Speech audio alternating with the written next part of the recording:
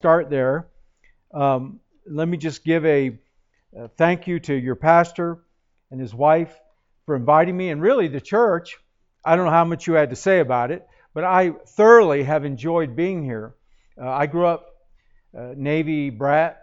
Dad was career Navy, and when I was 11, the Navy sent him, my mom, and two sisters from Norfolk to Moffett Field near San Jose. So I grew up in San Jose before it was Silicon Valley, before it became a third world country. I came up with my wife yesterday, and we'll leave tonight and drive back down.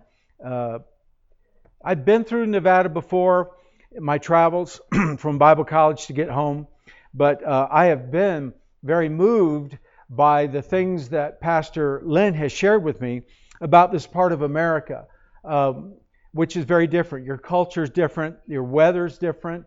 I think I would like the weather here very much.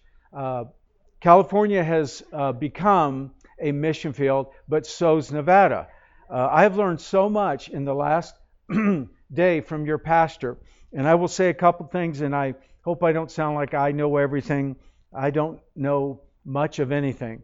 But in the South, where I've been now 30 years, they have issues in the South that are very different than you'll ever have in Nevada. I told Pastor Lim about 10, 12 years ago, Lifeway, which is a Southern Baptist, they kind of keep track of trends. About 12 years ago, they informed the southern states of the number of Baptist churches. And I don't remember South Carolina or Tennessee or Georgia, but I do remember North Carolina. That's where Ambassadors, that's where I've lived with my family. Now, they've lost a lot of churches since then. They said all the Baptist churches combined, that's Southern Baptist, Independent Baptist, Missionary Baptist, and Free Will Baptist. Free Will Baptist headquarters is in North Carolina. If you take all those Baptist churches, there's 17,000 just in the state of North Carolina. I know you Nevada people are going, wow. I don't believe that was ever God's intention. I will tell you, now having done ministry 40 years, most of them are splits. There's something about Baptists. They multiply by dividing. So I come here, and just in 24 hours, as I hear the burden of the lens, they tell me the history of what God's doing here. And by the way, you that have been with Pastor Lynn for a while, this hasn't been easy. Do you think the devil's going to let you guys get away with having a ministry in a building? He knows what you're trying to do. You're trying to share Christ, the gospel, salvation, with a culture that has been without the gospel by and large. So it humbles me to stand here. I want to encourage you. Keep doing, church, what you're doing.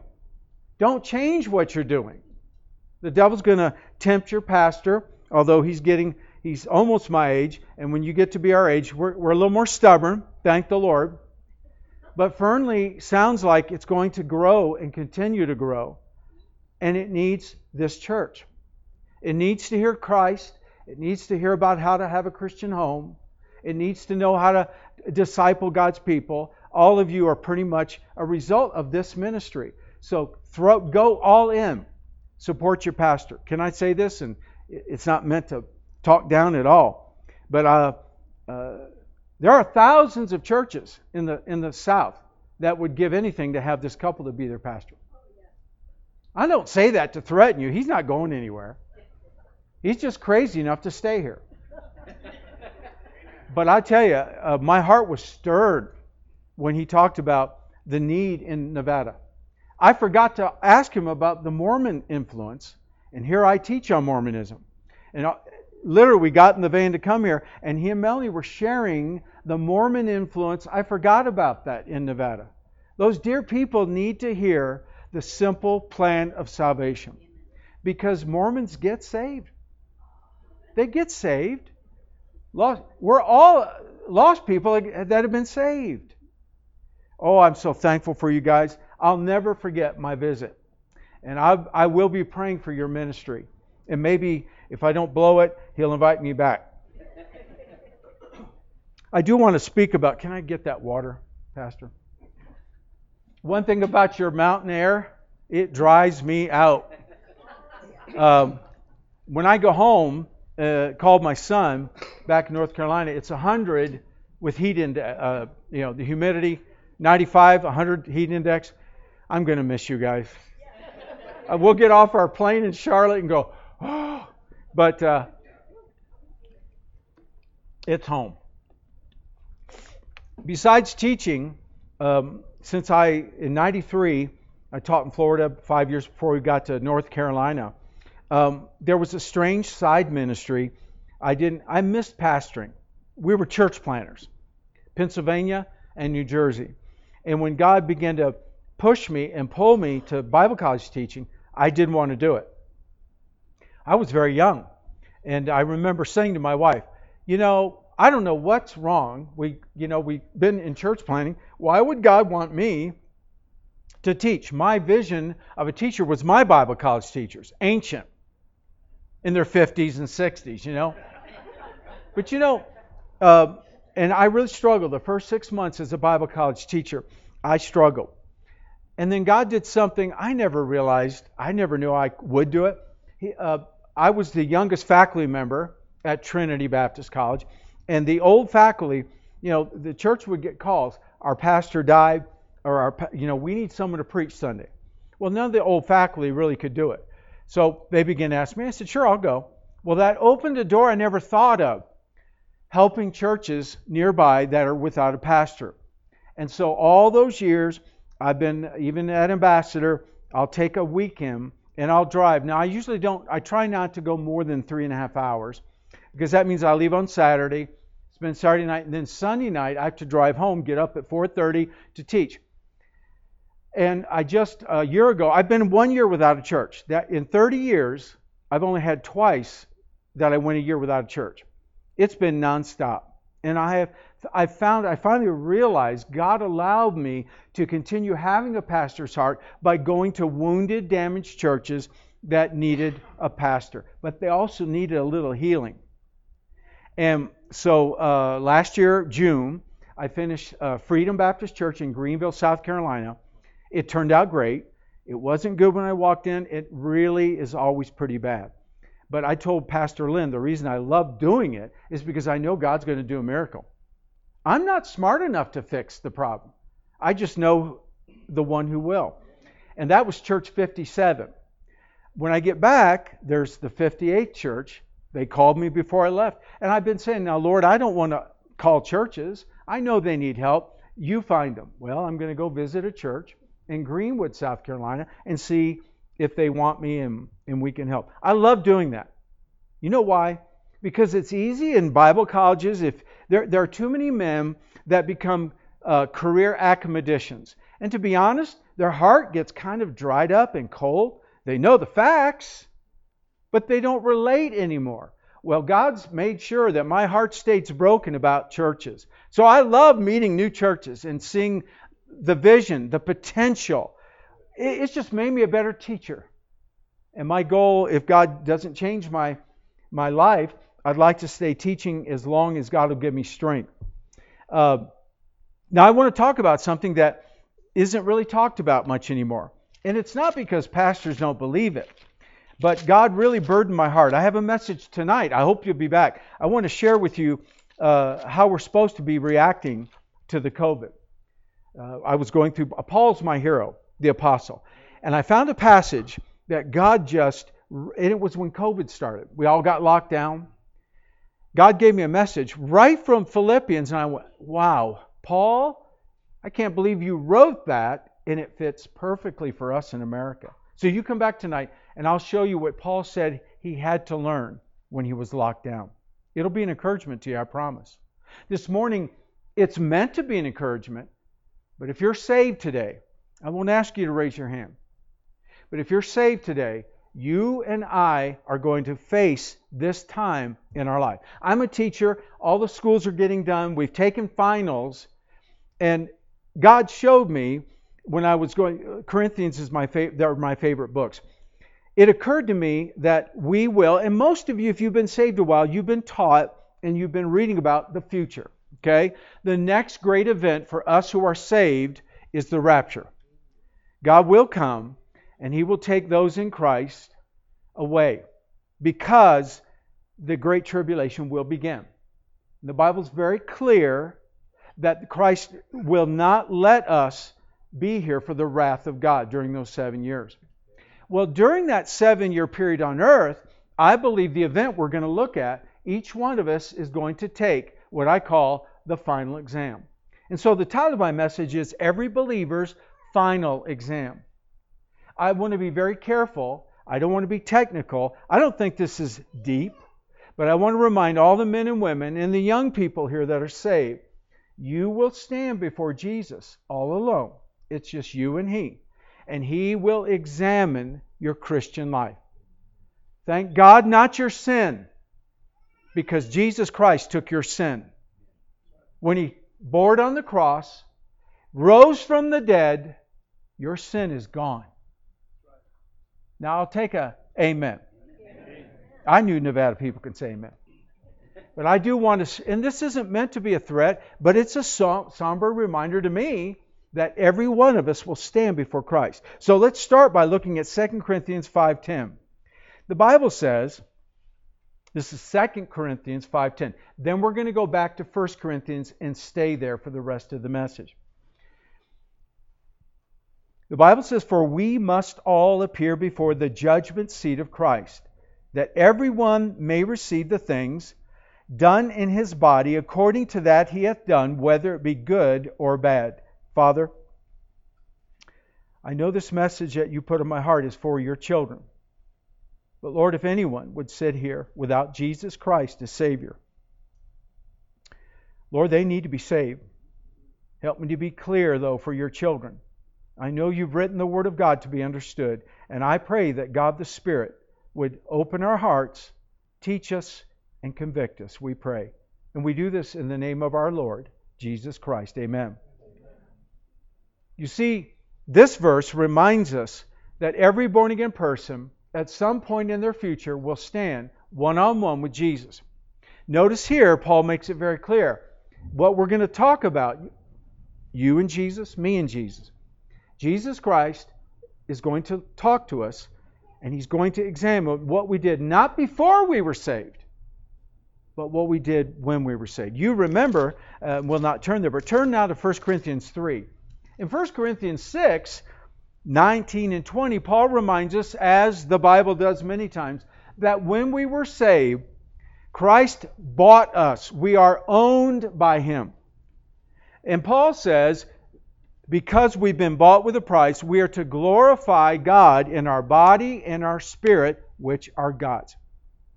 Now, I'm not saying anything you don't understand. The problem isn't what we don't know. It's that we forget. And I'm here to remind you from this day till you see Christ, either in death and you wake up with the Lord, or the rapture. I want to remind you, again, please listen. This includes me. We are all going to have a private time with our Lord. It's probably going to be after the rapture when all those in Christ are in heaven with Him together. You say, man, how long will that take? Remember, time is irrelevant. Thank the Lord, time doesn't hurt us anymore. We're not aged anymore. But we're going to have to spend this time with our Lord. Now look at how Paul says it in 1 Corinthians chapter 3, verse 13. Are you with me? Yes. Listen, it says, every man's work. Now that's man or woman. Every believer, in other words, every man's work shall be made manifest. For the day shall declare it, because it shall be revealed by fire. And the fire shall try every man's work of what sort it is. So I want you to see number one. I just have 3 simple thoughts. Number one, every believer is going to take this exam. Number 2, we're all going to be examined the same way. And number 3, we're all going to get a final grade. One preacher wrote it this way: salvation is a matter of God's work for man.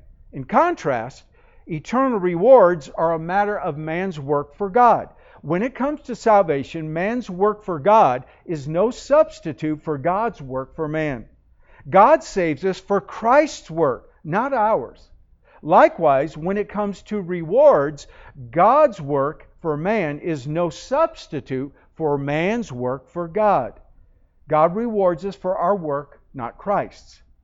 Belief or faith determines our eternal destination, where we will be. Behavior determines our eternal rewards, what we will have. Works do not affect our redemption. Works do affect our rewards. Just as there are eternal consequences to our faith, there will be eternal consequences to our work. Listen, for many years now, God has awakened me to this thought. Joel, you're going through life, and I've been saved since I was 8. Thank God for my godly mom. I'm 63. That's kind of a long time. And boy, just these last years, God said, boy, you're just plodding along, doing ministry, having a great time, watching me do great things. But Joel, be careful. Because one day, it won't matter what men said about you. It won't matter what you think about you. You and I are going to have a one-on-one. Now, folks, can I tell you? The first verse we looked at, 2 Corinthians 5:10, the very next verse, Paul says he was terrified. He said, knowing the terror of the Lord. Now, what he means is, because I have such an intimate knowledge of the awesomeness of who God is, he said, I'm persuading men. I'm going to do the ministry God called me. Every saved person in this room, doesn't matter when you got saved or your background before you got saved. When God saved you, He's got plans for you. Listen, this is Bible truth, and I don't have time. Everyone that's saved is in ministry. Now, you're not doing all the same thing. There's only one pastor. But believe me, a good pastor wants his people to take charge of the ministry. In Ephesians 4, Paul said he gave pastors, evangelists, and pastors to teach God's people to do the work of the ministry. Whether you realize it or not, and again, I'm not threatening you. Every one of you is going to stand before Jesus one day. He's not going to talk about your sin. Praise the Lord, that's under the blood. But He's going to say, listen, I want to talk about what you chose to do or not do. Because when I saved you, I bought you. I had such great plans for you. Now, look, don't get discouraged and say, I've been saved a long time. Brother Spencer, I'm a little bit ashamed already what I haven't done. Don't worry about that, but listen, from this day forward, say, Lord, I heard it clear that day in church. And by your grace, I don't want a day to go by that I don't acknowledge I'm alive today for you. And I will do whatever you show me I need to do. Now, I'm not saying make that vow in front of me, but in your heart, say, Lord, Brother Spencer can show me in the Word of God. I want your grace. Doesn't matter if you're an old person. Now, when I was in college, old people were 63. 80-year-old people don't seem that old to me anymore. Doesn't matter how old you are. Redeem the time.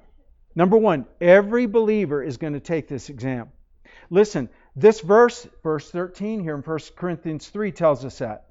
Back in 2 Corinthians, Paul said we must all appear. In Romans 14, the only other passage that talks about the Bema Seat judgment or the judgment seat, don't turn there, but let me quote you part of Romans 14. Paul says, for we shall all stand before the judgment seat of Christ, so then every one of us shall give an account of himself to God. You see, in this exam that you and I will take, there are no exemptions.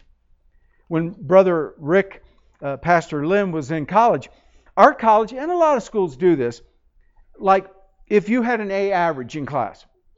I had this opportunity in Hebrews General Epistles, but I don't know if you made it. If you have an A average at the end of the semester, I don't often make the student who has an A, they don't have to take the final.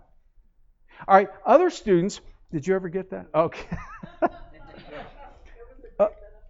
It was, if you're a graduating senior, that last semester, it's up to the faculty. They can allow them not to take the final because they've been there 4 years. And some students audit the class. You guys know what an audit is? You can sit. You don't have to come. You don't have to do any work. All right, let me say something. when you and I are going to stand before Christ, there are no exemptions. No one, well, Lord, look, I was a Baptist preacher. I was a Baptist church planter. I was a college professor. No exemptions. No one's going to say, Lord, I got saved. Look, Lord, I'm glad I'm with you, but I just got saved 6 months ago. No. Don't I get an audit? No. We'll all stand. And even if you only had 6 months, the Lord's going to say, let's look at your 6 months. Now, hang on with me. Number one, we're all going to take this exam. Number two, we will all be graded the same way. This is where God really got to my attention. There are 3 thoughts I want to show you in 1 Corinthians 3. First of all, notice Paul said, every man's work shall be made manifest, notice, because it shall be revealed.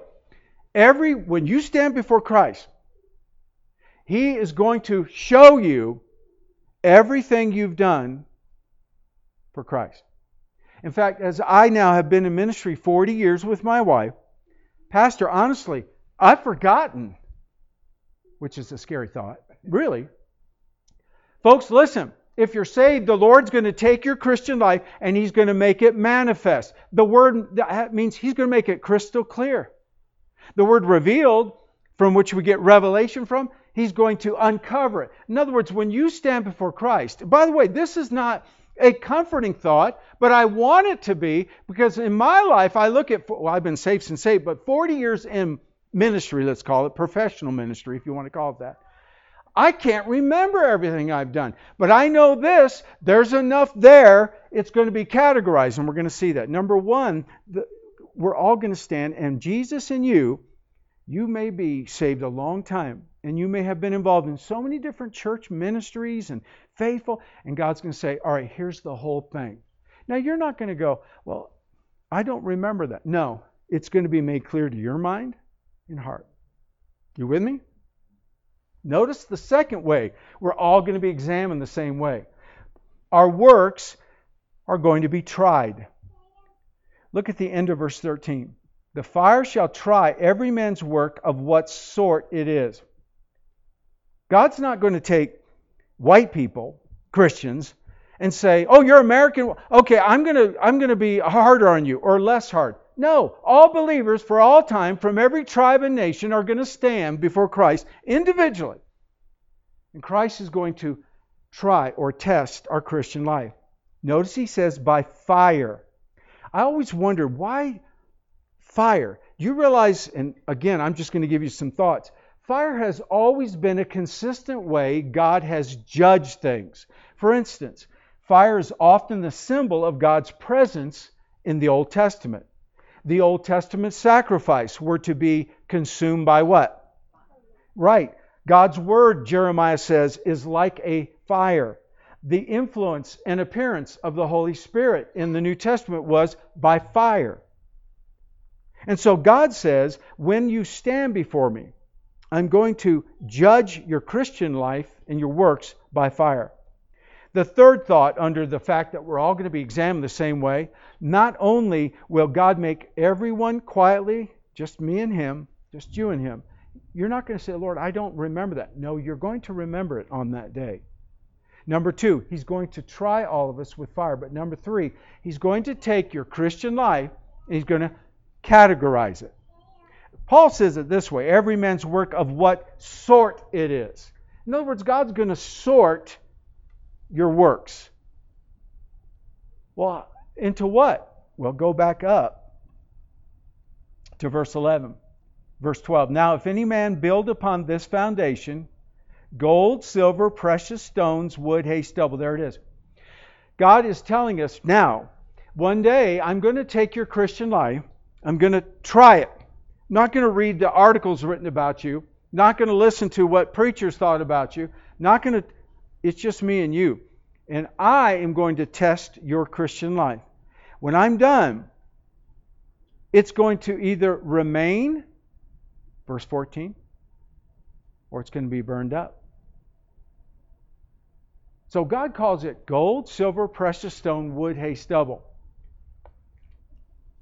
In 2 Corinthians 5:10, Paul said, God's going to say either the works we have remaining are good or bad. Here, Paul says in verse 14, if any man's work abide or remain, which he hath built thereupon, he shall receive a reward. If any man's work shall be burned. Now, are you guys looking at verse 15 with me? Can I tell you something that shocked me? I've been a preacher for years. I didn't know this. The word burn means burned up. There's not even ashes left. If that's going to be your Christian life, you shall suffer loss. But he himself shall be saved, yet so as by fire. In other words, Paul said, at the bema seat, at the judgment seat of Christ, you're not going to lose your salvation. But listen to me. That may be all you have. Brethren, what happens to gold, silver, precious stone when they're put to the fire? What happens to those? What happens to gold, silver, precious stone when they're put to fire? They're purified. You want to know how you can go from 14 karat gold to 20 karat gold? You burn it. Diamonds are more brilliant when they're burned. So apparently God's telling us something. When I take your Christian life and I test it by my heart and command, He said, if you have some good works, glory-worthy works, things that I was pleased with, oh, they'll be obvious and brilliant. But He said, but if you have nothing but wood, hay, stubble, it's gone. Pastor, I think there's going to be a lot of surprised preachers. You know, they thought they were so great. They told people they were great. But then when they stand before Jesus Christ, they're not great. He is.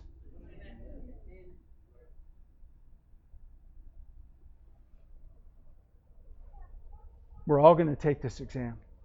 It could begin soon. Number 2, we're all going to be examined the same way. But number 3, we'll all receive a final grade. Now, it's interesting. Paul is being very clear. There's no believer gets out of this. Okay? The Lord's not going to say, well, I'm giving out participation trophies today. No.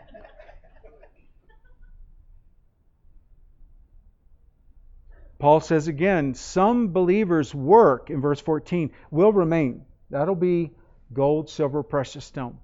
Good things.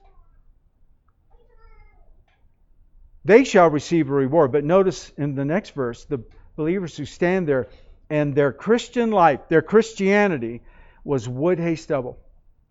It's going to be gone. Yes, they'll be saved. And maybe this is the first time many of you have ever heard this. If it is, it's time you hear it. You'll be saved, but you'll be ashamed. Because I'm going to tell you, the first 60 seconds, maybe seconds, you wake up in heaven and you see what I'm going to see, we're going to see. Oh, how we're going to say, and we're all going to say this. I did not love Him the way I should have. Looked at this. I'm finally home. I'm at peace. And when you stand with Him who died for you, you're going to say, Lord, I'm ashamed. Listen, Paul said, knowing the terror of the Lord, we persuade men. If Brother Paul would feel that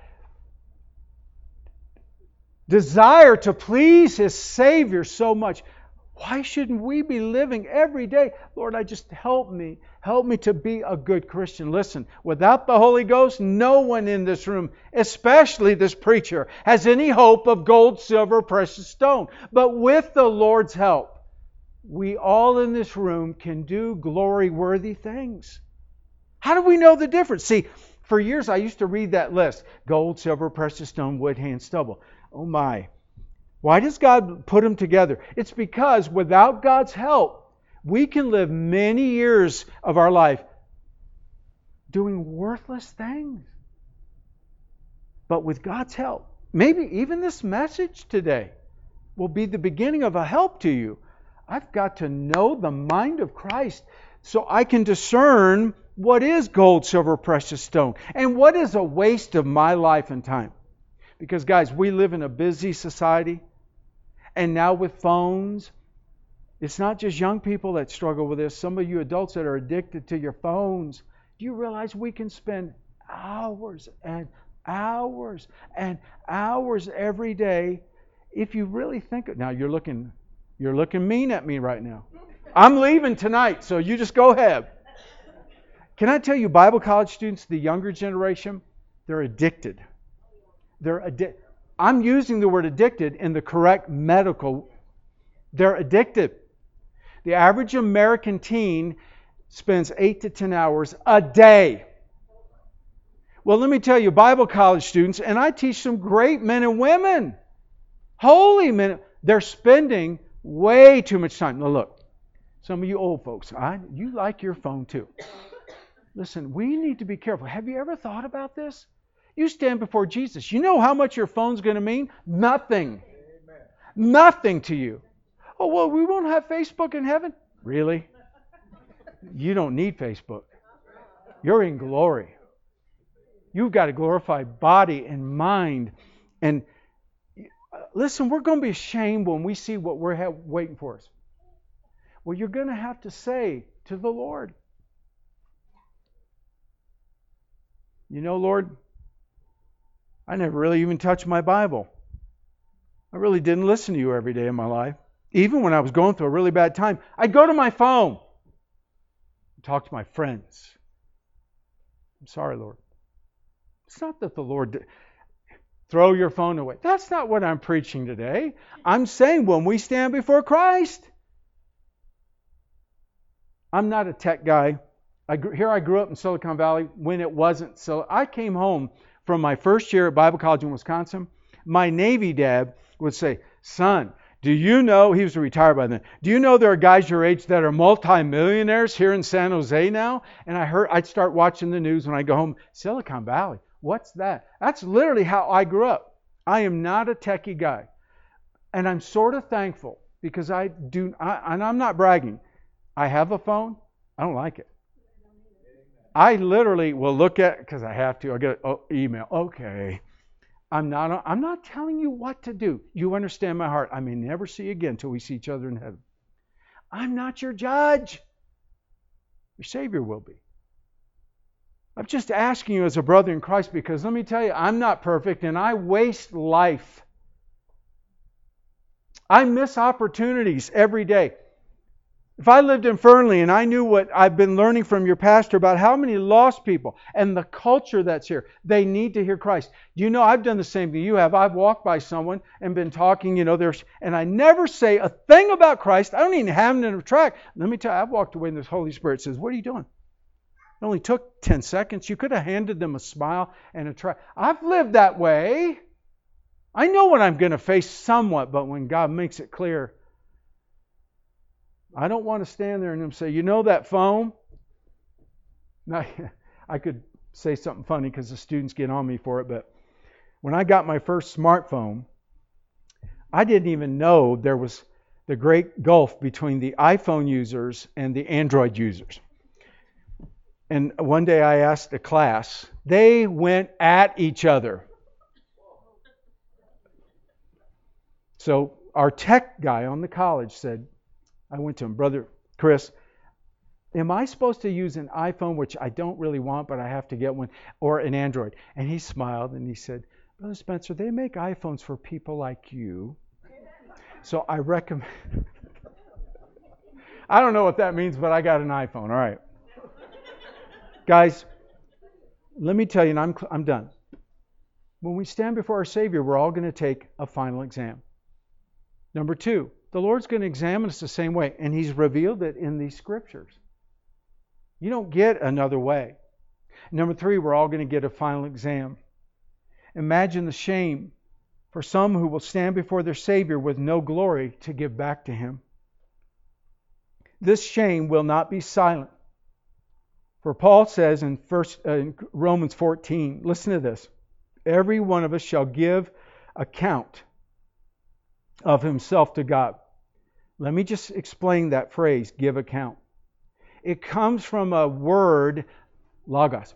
You know what it means? It means when you take this final exam, before the Lord gives you your final grade, you have to talk to Him. See, you're not going to be able to stand there and put your head down like this.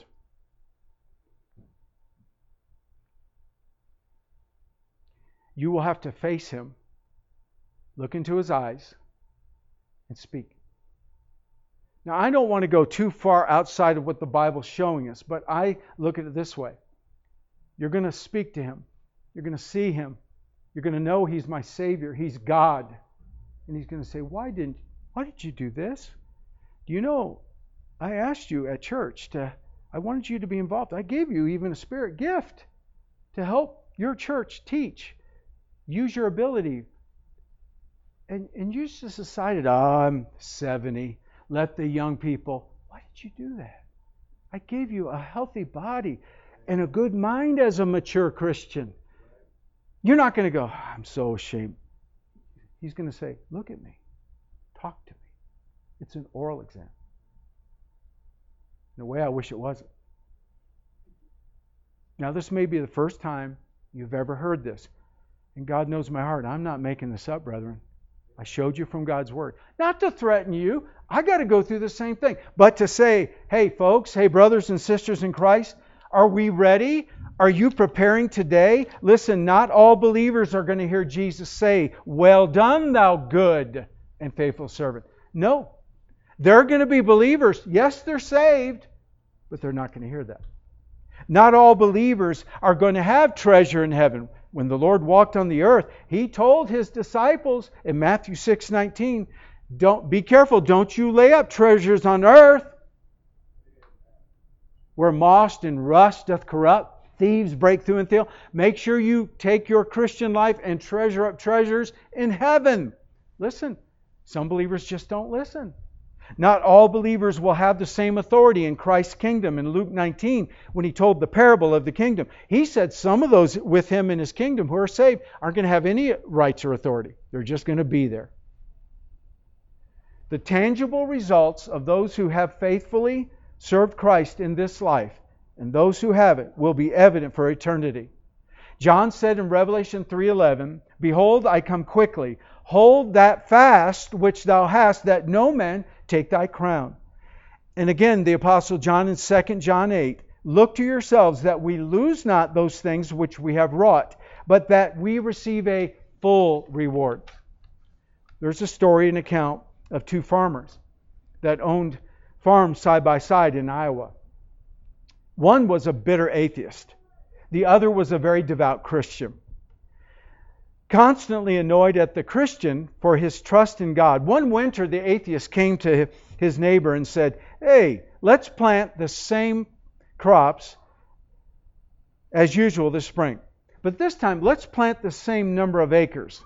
You go ahead and pray to your God, and I'm going to curse God. Then come harvest, let's see who has the bigger crop. When October came, the atheist was delighted because his crop was larger. See, you fool, he taunted. What do you have to say for your God now? My God, replied the Christian farmer, doesn't settle all his accounts in October. Listen, tonight, don't miss church. I want to encourage you with what God's encouraged me about this COVID craziness. There's never been a time in my short life, and really in the short life of you oldest people here, we've watched America transform and change. And it's not going to go back. Whatever the new normal is, it won't be the normal of our generation. So what does that mean about being a Christian? It means it's an incredibly wonderful time to live Christ. Do you realize the people of this part of Nevada are so scared? They're more scared than they've ever been. Wouldn't it be awesome if God could use people, just simple people like us, who go through hard times, who get the cancer or the COVID, and they hear you say, praise the Lord. Unfortunately, many times we Christians get kind of caught up and say things and we worry. That's what I was going to preach this morning. But God laid this on my heart for you to be an encouragement. We're all going to take an exam, a final exam. Number two, we're all going to be examined the same way. Number 3, we're all going to get a final grade.